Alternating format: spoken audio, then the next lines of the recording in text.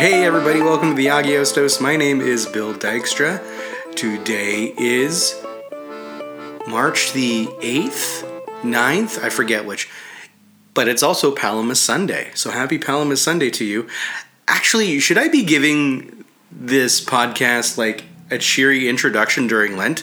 Like, is that fitting? Because I could also be like, hey everyone, it's Lent. Are you fasting? You should be fasting. Okay. I don't know, it's not really the vibe that I'm feeling right now. Because I kind of like Lent. I kind of like there being a season for you to challenge yourself. I think that our traditional fasting rules or ethics, I don't know what you call them, guidelines, they really speak to me, and I feel like I really need them more and more every year. I remember last year how the moment Lent started, I'd start to see Arby's commercials or ads, and I was like, man, I want to eat Arby's, which I've never once thought of throughout the year. Like, the entire year, I don't see an Arby's, I don't think of an Arby's. You know, I can make my own roast beef sandwiches, my cheap roast beef sandwiches, and I'm not affected. You know, like, Arby's has no hold over my soul. But I remember last year starting to fast, and all of a sudden it's like, oh, I wish I could go. And it's like, that's just so weird. That's so weird that I actually think that it's different fast foods every year, because I seem to remember another year where it was Wendy's. Wendy's is more understandable. Wendy's is pretty good. But Arby's? Like, that, to think that my soul was gripped in some way to Arby's? So strange. Anyways, I hope that by the time I die, every fast food chain will have no sway over me in the everlasting direction of my soul. So there you go. Anyways, today we are going to be talking about Gregory Palamas. Now, I had said, it was either on the Instagram page or in a past episode, that I'm not too sure how to approach Gregory Palamas. Palamas is a controversial figure because he's used in debates between East and West as this kind of exemplar of Eastern theology. And it's not that I have any apprehension towards Gregory Palamas, just maybe in the way people use Gregory Palamas, and to even have a firm grasp on his theology, to be able to talk about it with any kind of authority, at least the authority that I would give myself through the agency of reading his works and understanding him on his own terms. I didn't really have the time to do that this year. And so, but at the same time, I still wanted to do Palamas Sunday. So, I think I found a way, because Palamas has a homily on the story of the paralytic, of the paralyzed man in Capernaum, which is today's gospel reading. And so what I'm going to do on Palamas Sunday, I'm going to talk about Gregory Palamas' take, his homily, on this passage in Scripture. Now, anything that I've read, I haven't read a lot of Palamas. I've only read his Marian homilies and this homily. And, the odd quote here or there. And man, it's all dynamite. Like, I think that when I finally do sit down to learn Gregory Palamas, I'm just going to love him to death.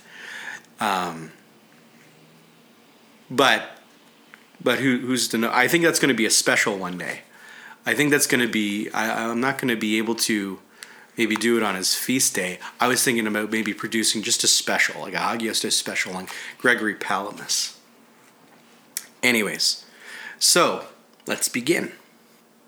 So it's kind of interesting to actually think. This is Palamas talking about the gospel that is read on the second Sunday of the Great Fast.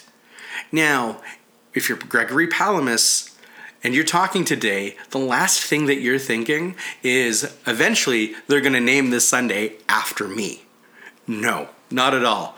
But it's just an interesting thought to think that this is exactly what happens, that, this given Sunday that he's giving this homily, that years down the road, they're going to be celebrating him.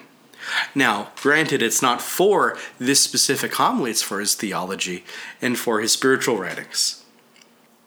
What Palamas does in his homily is he begins with the message that the kingdom of God is at hand and the kingdom of God is within you.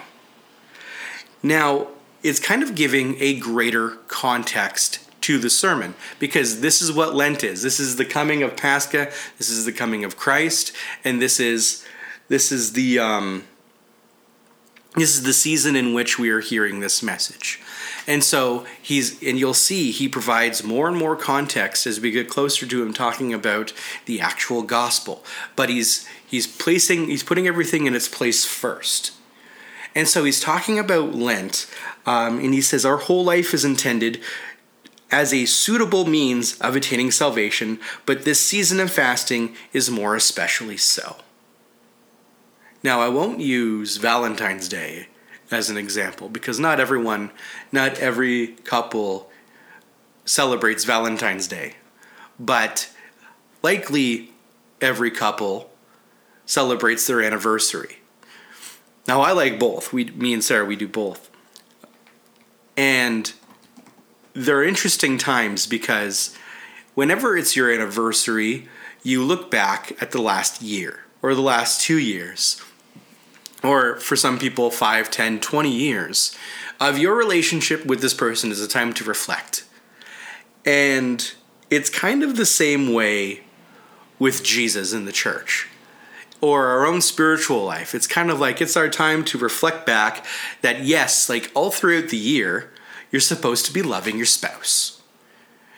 No one is saying that reserve your love for your spouse on your anniversary. That marriage wouldn't make it to an anniversary.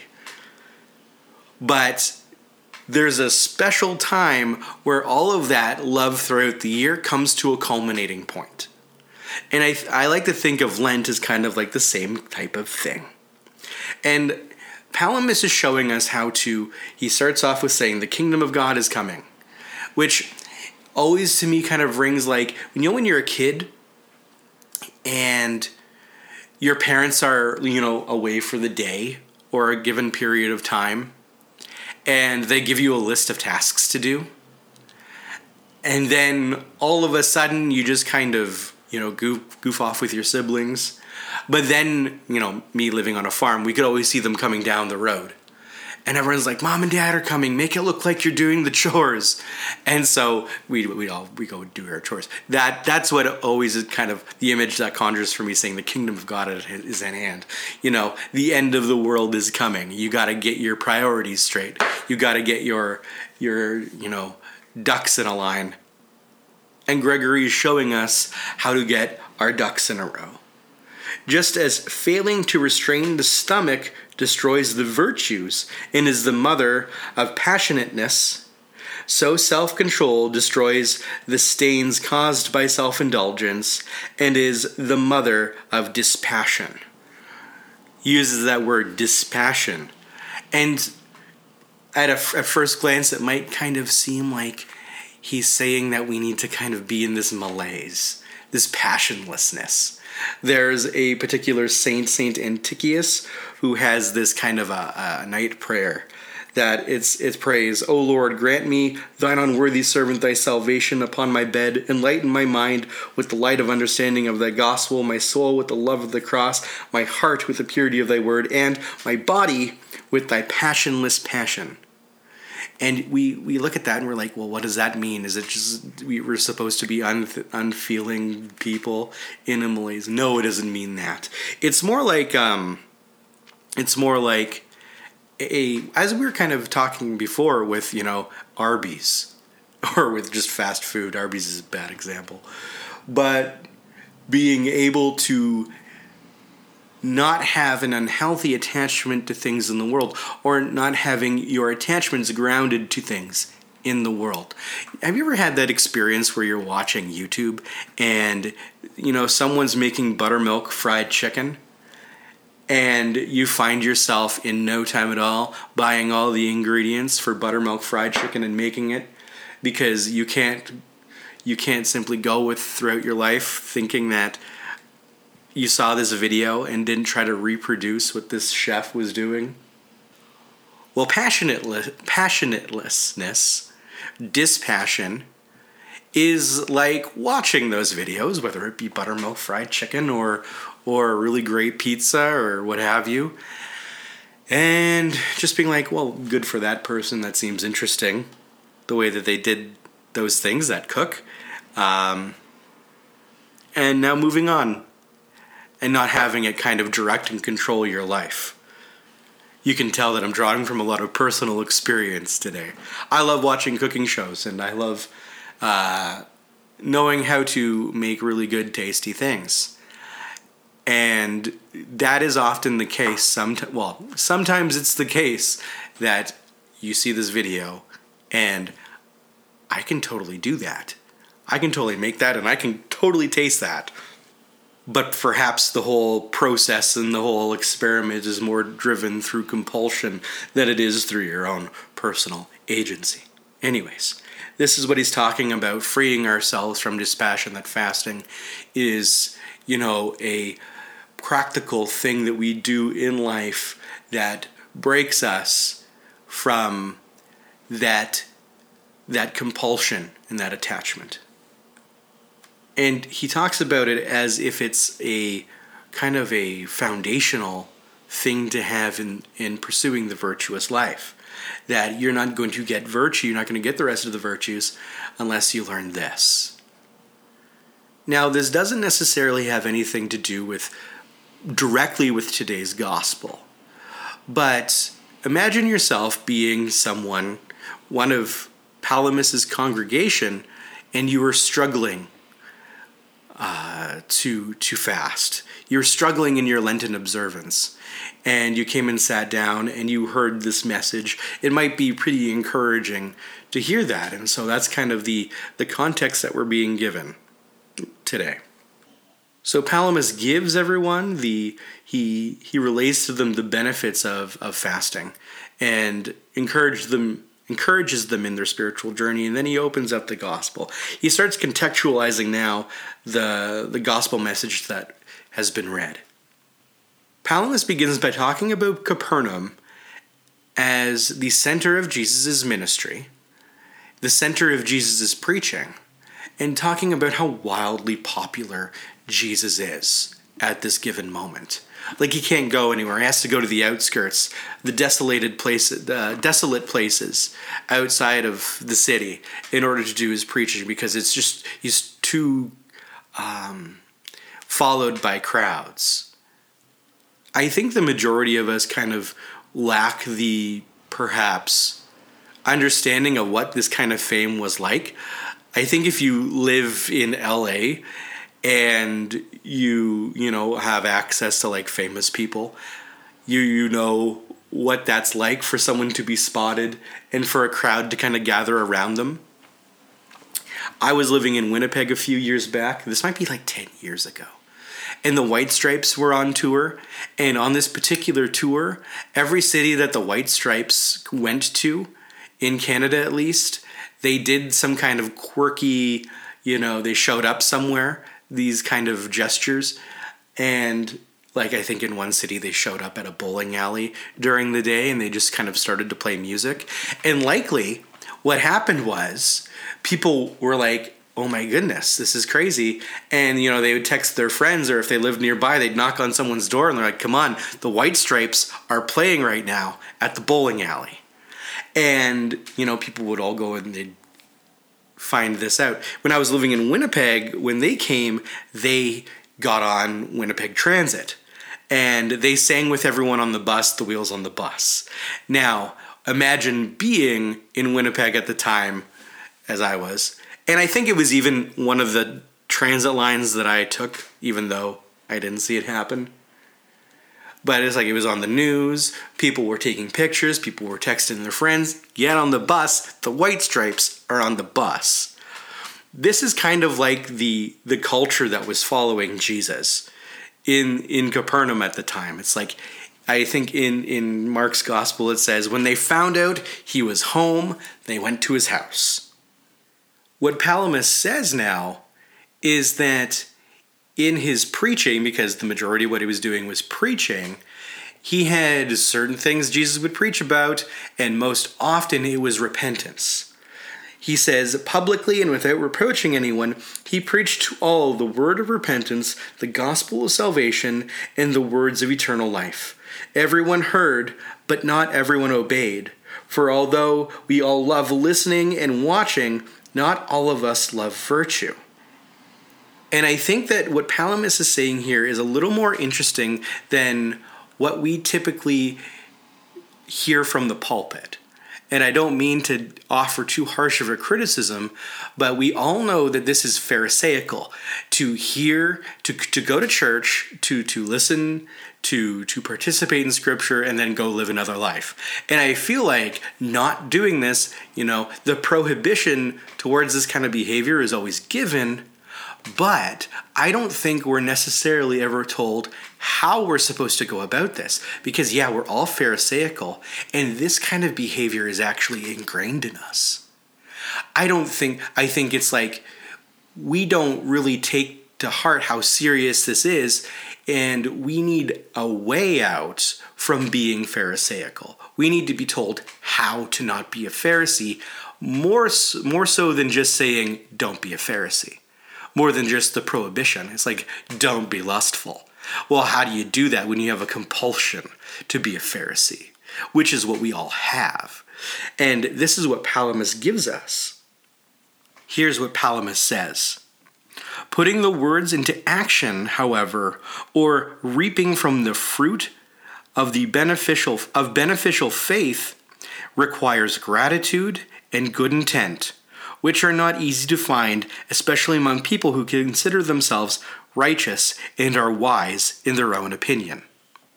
Gratitude and good intent. So how I would describe that, because he doesn't actually go into that right now. He doesn't actually say how do you use these things and how do you do it. But if I were to kind of take what he says and run with it, I would say gratitude is the recognition of having been gifted with something that you yourself could not have provided for yourself, and you have a thanksgiving for it. And it's like a recognition of your humble reception of a gift. And then good intent to me simply means that you're not malevolent and you don't actually desire the ill intent towards anyone. Likely, the best place to employ this would be speech, I'd imagine. That we actively pursue gratitude and good intent through the way that we talk. And then, after that, is probably the way that we think. Am I really grateful right now? And do I really have good intent towards everyone? I bet if we turn that into a spiritual exercise, am I grateful, and do I have good intent towards everyone? I think that we would slowly see ourselves coming out of that Pharisaical self-righteousness.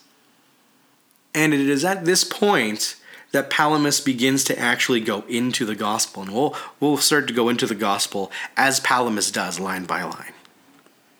So this is from Mark chapter 2. We're going to read 1-3 first. And when he returned to Capernaum after some days, it was reported that he was at home. And many were gathered together, so that there was no longer room for them, not even about the door. And he was preaching the word to them. And they came, bringing to him a paralytic carried by 4 men. So the first thing Palamas does is he brings up all the different times in Scripture that someone was healed on behalf of the faith of another person. He brings up the servant of the centurion.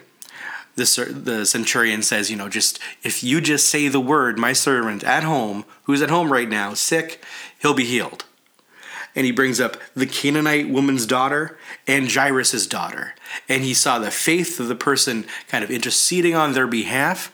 And he said, well, because of your faith, that person will be healed, essentially. And however, though, Palamas says that it's not the case with the paralyzed man. Now, that can be kind of surprising. You would think that, there's all these people who are carrying this guy on his own behalf because he can't carry himself. You think that this would kind of fall in line with the other three stories of the servant of the centurion or Jairus' daughter, but this is not the case. And here's what Palamas says. The paralyzed man, by contrast, was present and in his right mind, although his body was paralyzed. It seems more likely to me, therefore, that his bearers accepted faith in the Lord and ventured to approach him as a result of the paralyzed man's own hopefulness and faith. Persuaded by him, they took him and carried him up on the roof and let him down from there in front of the Lord. They could not have done this against his wishes. Obviously, being racked with paralysis had been broken down, not his reason, but all barriers and obstacles to faith. It's a fair enough point to make. The men who were carrying him because of his own wishes, because of his own desire, because of his own goading of them. He corralled, even though he was paralyzed, with his words, corralled these men to help him, bring him to Jesus, to lift him up on the roof as we're about to see. Do you remember the parable of the wedding feast in Luke 14, where all of these invitations go out to the feast and everyone makes up their excuses? Well, Palamas contrasts them with the paralyzed man, citing the faith of the paralyzed man being the kind of antithesis to this real paralysis, actually, of the interior life. Palamas then goes on to speak further about the kind of interior disposition of the paralyzed man in terms of his own sickness. There are times when illness is better for sinners than good health, because it helps them towards salvation and blunts their inborn evil impulses. Inasmuch as it repays the debt of sins by means of suffering, it makes them able to receive healing of their souls in the first instance, then healing of their bodies. This happens most of all when the sick person, understanding that the affliction is a remedy from God, bears it courageously, falls down before God with faith, and asks for forgiveness through whatever works he can manage. This was shown by the paralyzed man who did what he could and proved by the Lord's own words and actions. Now, here is something that for me was something I had not really recognized before. I've heard this story all my life, and I'm just going to read it to you. I'm going to go we stopped at 3, we're going to go 4 onward. And when they could not get near to him because of the crowd, they removed the roof above him, and when they had made an opening, they let down the pallet on which the paralytic lay. And when Jesus saw their faith, he said to the paralytic, "Child, your sins are forgiven." Now, in the gospel, Mark has made the effort to show to us that this man is paralyzed, can't move himself, got a whole bunch of people together to bring him to Jesus, couldn't get into the house, brought him up on top of the roof, dug through the roof, dropped him down. None of this he could do on his own because he's paralyzed, but his sins are forgiven. It's all for the forgiveness of his sinfulness.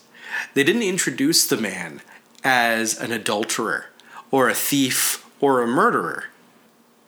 Now, me being a materialist, I get sidetracked by things, as we all do, in a material way.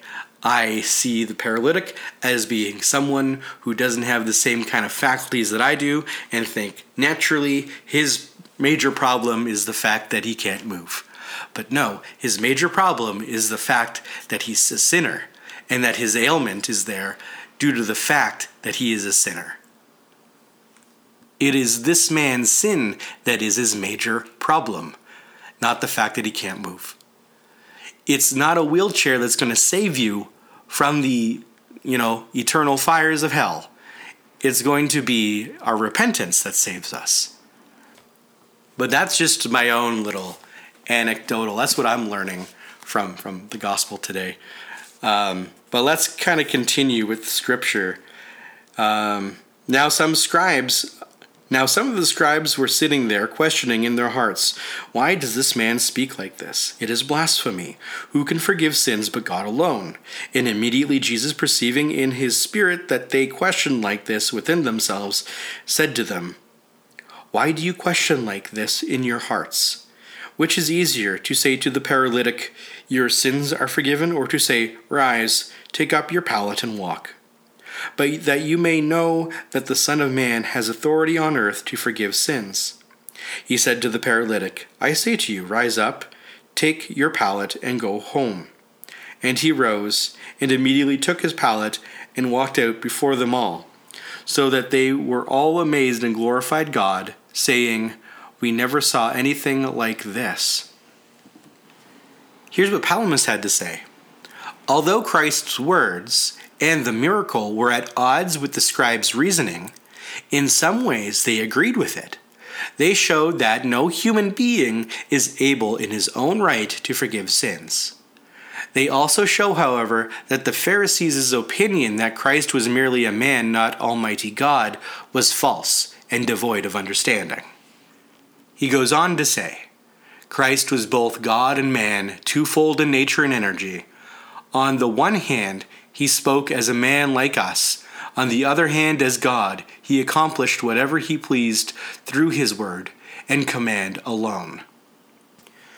The Pharisees were so entrenched in their own worldview, they couldn't recognize God when he actually did finally show up on earth.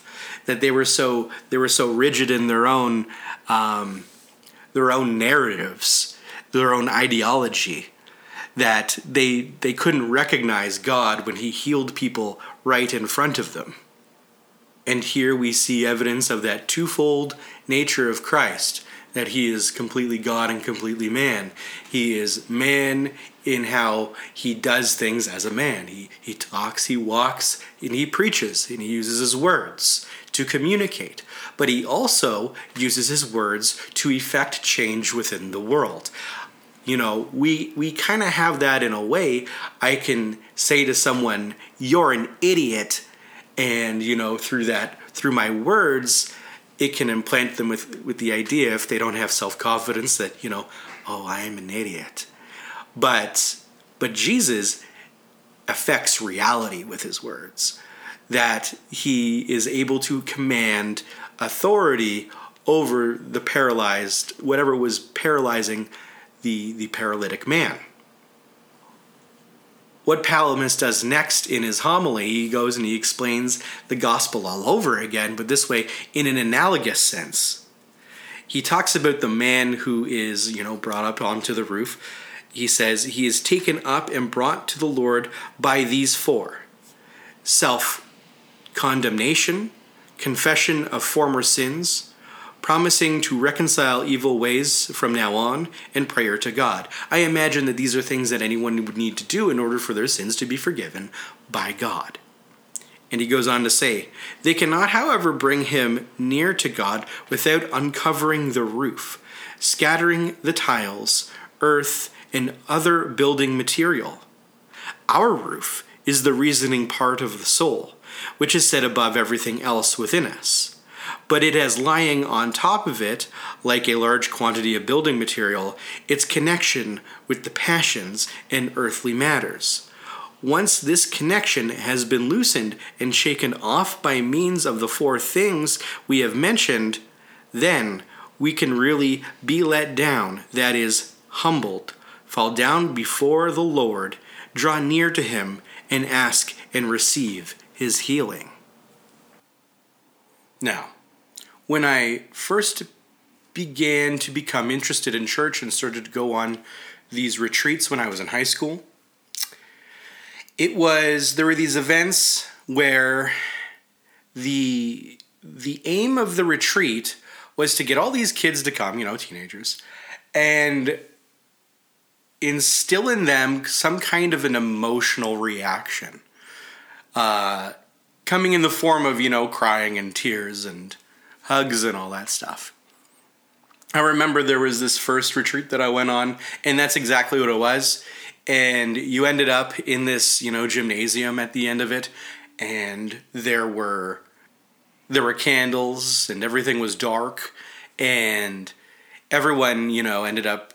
I don't even quite remember what exactly the content was. It was just everyone crying about their lives, and this was typically the event that you want to sit beside a pretty girl at because she'll rub your hand and everything.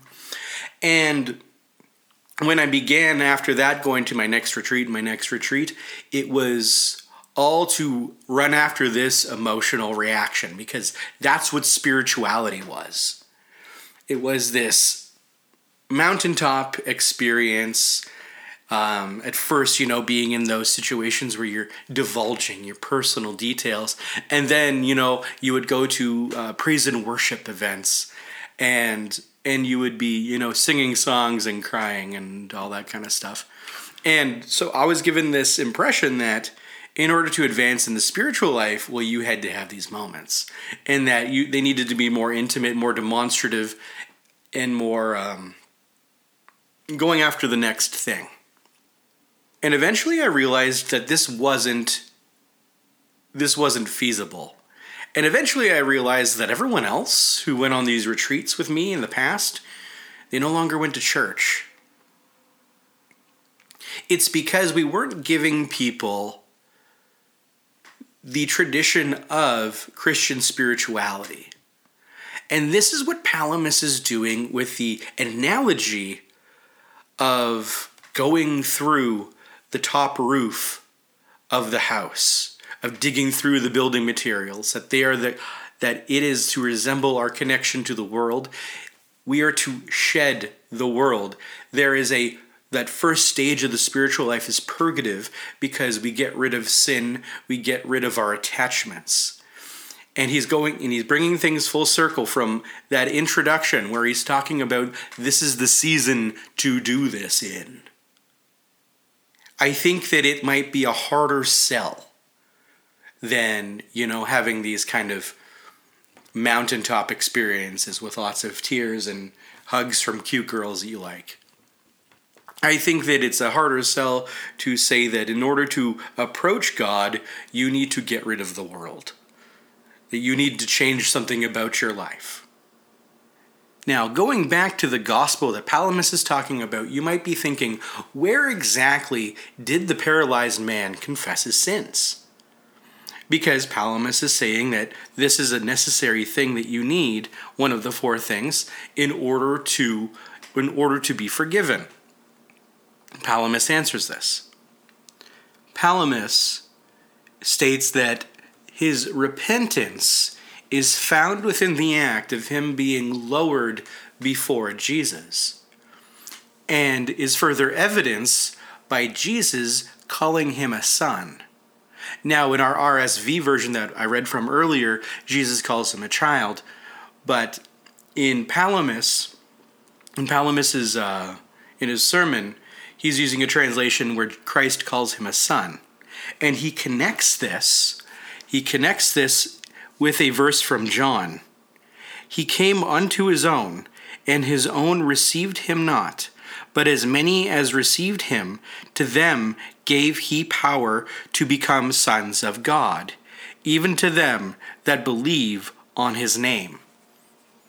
So he's saying that because Jesus calls him a son, this is evidence of the reception of Christ into his heart and his remittance of sins.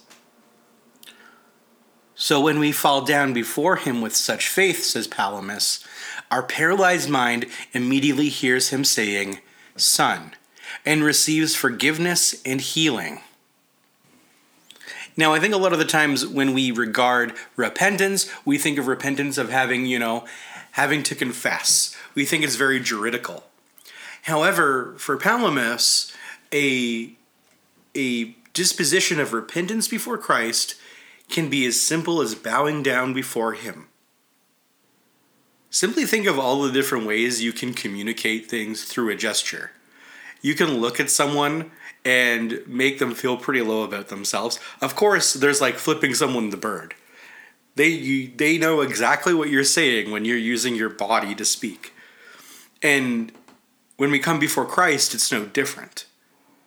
Just think of the prayer of St. Ephrem that we pray during Lent with the 3 prostrations, or even the canons of St. Andrew. An entire liturgy or a service made out of prostrations. Or even think about standing during the liturgy. These are all ways in which our body communicates something towards God without saying something. Palamas continues, and he's talking about what it means for the man, the paralyzed man, to get up, to take his mat and walk. After being healed, our mind has our body under control and leads and carries it about. Through it, our mind brings to light the fruits and works of repentance, so that all who see them glorify God. For they see that yesterday's publican is today's evangelist, the persecutor an apostle, the thief a theologian, even the man who used to live among pigs, if you please, is now the son of the Heavenly Father. I have a friend who says every time that she goes to confession, every time she makes the decision, it feels as if she's going to the principal's office, that she's getting in trouble. But later finds out that that's not actually the case. Repentance gives us agency. It gives us agency over the body. The thing that the body of the paralyzed man was laying on, he then has control over afterwards. What Palamas is saying is that only true freedom is found in the pursuit of Christ through repentance. These sins that we have, that we have no power over them, but to kind of just lay our bodies on top of, like the paralyzed man on top of his bed. When we go to repent and we go to Christ, he gives us the capacity to control them, to have authority over them, and that them over us. So Palamas's message to us is one of repentance. And yes, that is typically something we hear during Lent. And at your parish, sometime, in the next few weeks, there is going to be some kind of a reconciliation service where your priest will bring all of his priest friends in and they'll hear all your confessions. Anyways, there was a time, I wanted to share this story because I just remembered it as we're ending off here. There was a time where I thought that I was going to the principal's office. The time where you were just so afraid to go to confession. I was a public Christian at the time, People knew me in the community, and I ended up messing up in ways I never thought I would. It was the worst stuff I'd ever brought to confession and to admit in front of another person. And I was in another city going to this parish that had an African priest by the name of Father Isidore. Father Isidore was known to be a fiery man. And so I was doubly intimidated. I ended up going, and I ended up sitting down in front of him, and I plainly said all of my sins, which they were devastating to me. And Father Isidore, a man who is known for pounding his fist on the pulpit during his homilies, he was a taller guy, and he had his arms on his. I'm physically doing it right now, even though you can't see it. He had his hands on his legs, and he was kind of hunched over listening. And when I was finished confessing, it was just quiet, and he didn't say anything. And in this really intense African way, and I'm going to impersonate him here, don't call racist, because this was awesome. It adds to the awesomeness. Hands on his legs, looks at me hunched over, glares at me and says, "This is a moment of healing."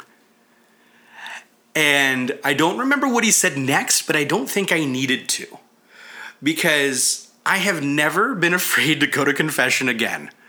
Because that moment to me, it just spoke of God's awesome love.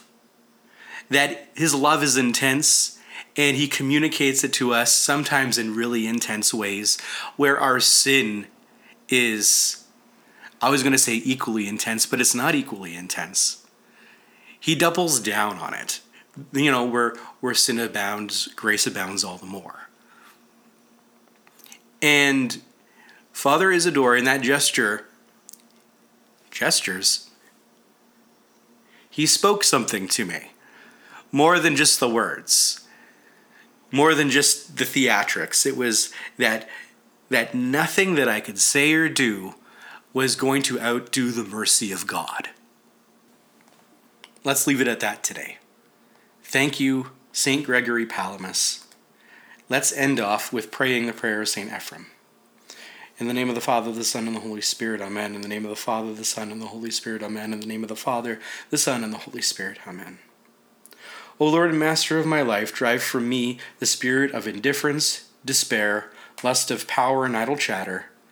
Instead, bestow upon me, your servant, the spirit of integrity, humility, patience, and love. Yes, O Lord and King, let me see my own sins, and not judge my brothers and sisters. For you are blessed, now and forever and ever. Amen. Thanks for listening. This has been your daily dose of Agios. St. Gregory Palamas.